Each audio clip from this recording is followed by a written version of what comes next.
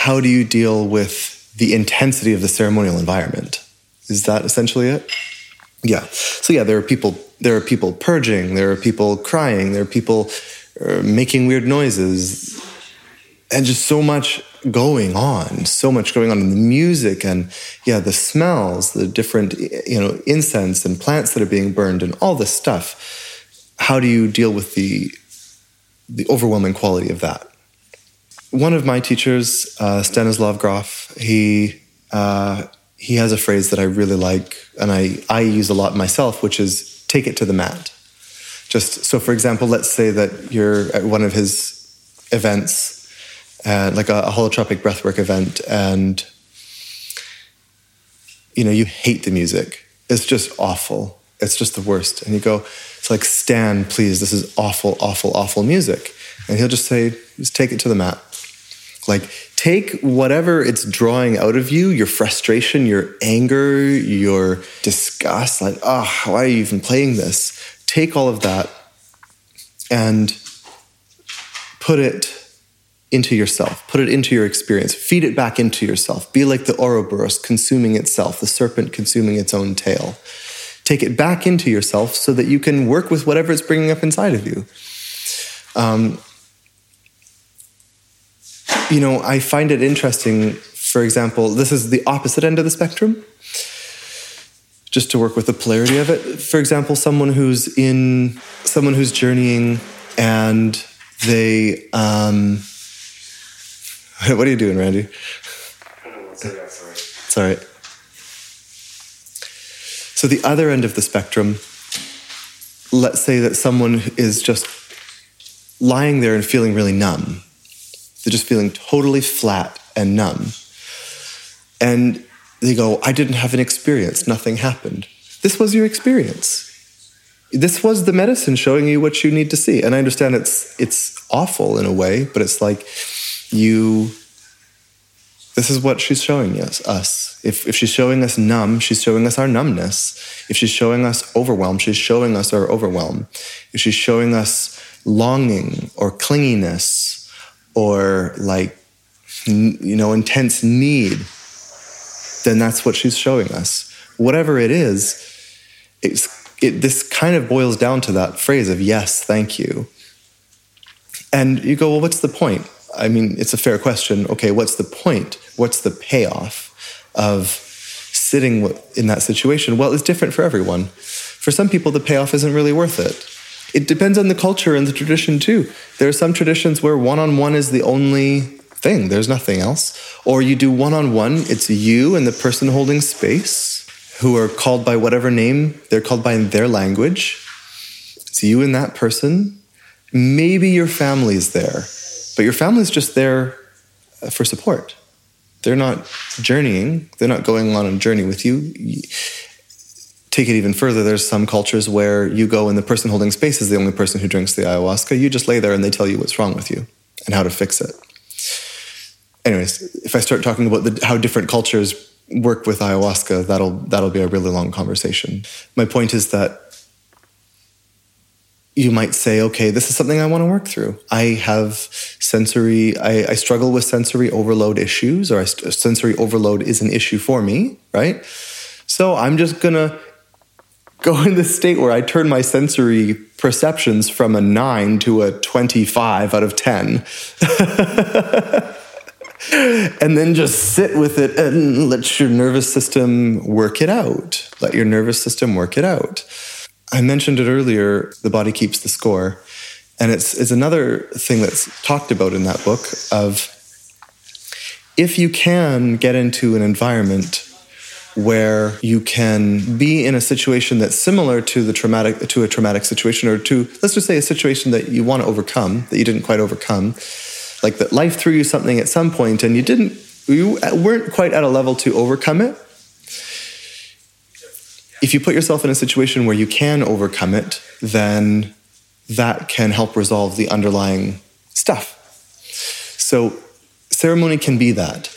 I mean, ceremony often is that for all different kinds of people in all kinds of different ways, where you show up, stuff happens, and you sit with it and ideally, hopefully, you have to sit through things where there is, it's necessary suffering.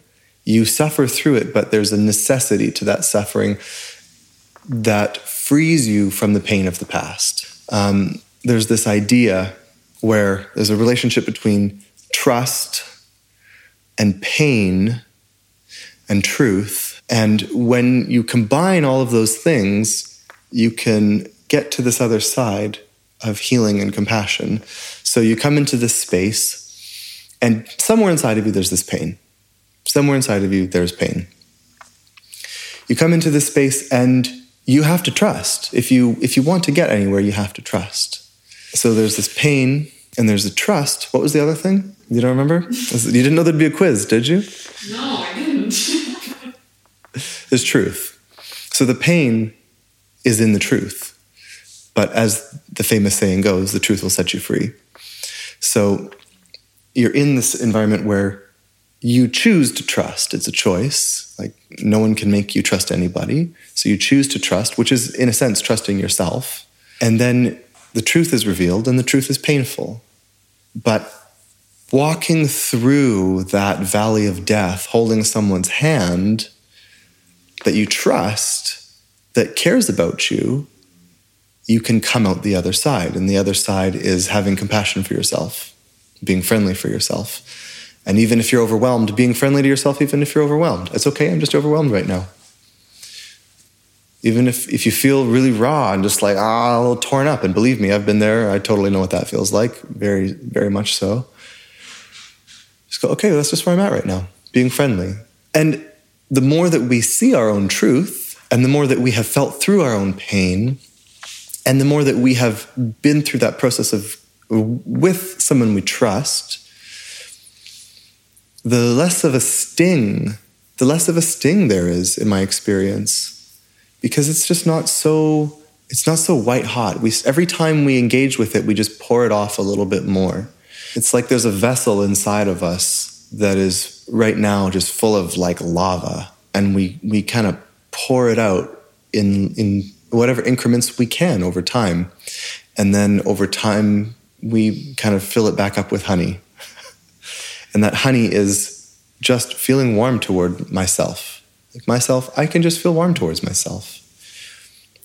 Not because I'm perfect, not because I didn't mess up, but because I just unconditionally feel warm towards myself. Not because someone said I deserve it or don't deserve it. Why? Because why not? Why not be warm to yourself? Is there ever a situation where hating oneself, or I'm not just speaking about you, but like all of us as humans, is there ever a time when self-loathing is going to get us farther than being friendly to ourselves? I'm serious. Like, this is a real question for you now. I'm turning it around. Like, is there a time? I don't know. If there's a time, I haven't ever seen it. So, to summarize, taking it to the mat, and whatever's coming up, that's what's coming up to be felt through. And then feeling it through, feeling the truth of it, feeling the pain of it, and at some point, finding an ability to be friendly to yourself, even through all that stuff. Okay, I'm really raw and sensitive. Okay, well, I can be friendly to myself even if I'm raw and sensitive. Well, maybe you're not feeling friendly towards yourself. Well, can you be willing to be friendly towards yourself? Are you willing to be friendly towards yourself? Are you willing to be willing to be friendly towards yourself? Are you willing to be willing to be willing? Is there any little bit in there that of friendliness, that we can, a little seed of friendliness that we can put some nice water on, and that can blossom and blossom and blossom every time. And it's a reinforcing pattern. Every time you think, well, I'm going to be friendly to myself. And, I'm going to be, or just good job, me. In this situation, I can say to myself, I do say to myself, I'll stop. I'll rub my chest. I'll be like, you did really good job, Onkar. You did a good job in that situation. Nicely done. Just rub my chest. Nicely done. You handled that well. I like to talk to myself like I'm my own grandmother, Just like, oh, would you like some tea, dear? You know? And why not? No one says that you can't be your own grandmother. The grandmother that, you know, an idealized grandmother. Not all of our grandmothers were so... Tea and cookies grandma. That's right. It could be your own tea and cookies grandma. And I do think that it's how it looks to me that the people's resistance to being kind and friendly to themselves is, in one part, just a lack of seeing our fundamental goodness. That if you take away all the pain and all the suffering that we have, actually, we're just naturally very blissful creatures. If you take away all of the thousands of years of trauma that we've collectively been through, if you just poof, and if everyone's lives had at least the ability to become relatively comfortable. We don't need to be living in luxury, you know, just our basic needs being met. I think it's been my experience that we're quite blissful creatures. But if we have this idea, well, first of all, we don't understand that. We just haven't seen that, right? Because you don't know what you don't know. We don't know what we don't know. But there's this idea also that, like, again, with the tea and cookies grandmother, she can be overly permissive too. And there's this idea, I think, that we don't want to become overly permissive with ourselves because there'll be social consequences. If you're not following the, like, Protestant work ethic, if someone asks you how you're doing and you just look and you say, I'm just wonderful, how is your life going? Most people don't know how to handle that. You say, there's a social contract. You come up to me, you say, how are you doing? And I say, I'm very busy. Oh, just so busy at the office. And this is a game that we play with each other. No one knows how to handle it. If people ask me, oh, how are you, Ankar? I say, I exist. And I'm being silly, but I'm also telling the truth, and they don't know how to handle that. But most people laugh, which is nice. Or I say I'm human. And again, people don't really know how to handle that. Now, maybe I'm just a pest and I like poking people, which is true.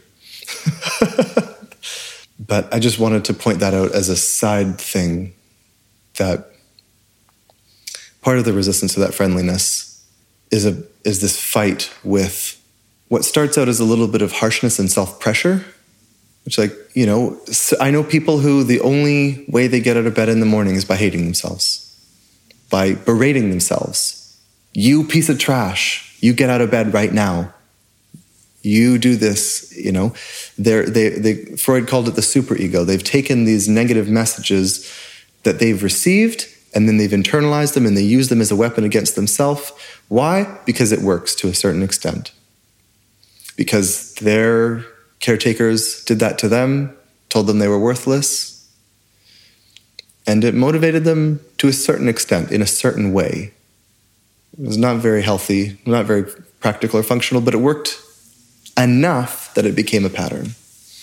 Then that later on becomes self-loathing. And what is the antidote? It is just that friendliness, just that willingness to be willing to be friendly. Because again, there's like that container. That self-loathing is like the lava. The trauma is the lava. It's all just one big burning pain. And the more we can get a little bit of friendliness in there, and take out a little bit of the heat, over time it balances. But it's an ongoing commitment. One of my personal daily practices is to just sit with myself. It's not even really meditating. Just sitting with myself, and whatever comes up, just being friendly to that. If I'm scattered, I can't think straight, I'm just like, oh. Not beating myself up for being scatterbrained. If my thoughts are just verbal diarrhea, mental diarrhea, just being friendly to that mental diarrhea. Because it's important to me to cultivate that friendliness. So if I can be friendly to the parts of myself that I find the most irritating, and you hear me, I just never shut up. It's like that inside too, but I can't turn it off. At least if I close my mouth, you can't hear it anymore. If I close I said that I've overcome most of my vices, but not thinking. Thinking is my big addiction, right? That's the big addiction. That's a hard. I have not overcome that one. That's the next one. So it's like blah, blah, blah all the time. But just if I can at least be friendly to that, then there's a lot less suffering. That doesn't mean the thoughts go away. It's still blah, blah, blah. But at least it's still blah, blah, blah. But it's just accepting, okay, right now it's blah, blah, blah. That's just how it is right now. 10 minutes from now, maybe there won't be blah, blah, blah. Right now it's blah, blah, blah. But at least I can be friendly to that blah, blah, blah. Thank you. That was a good question.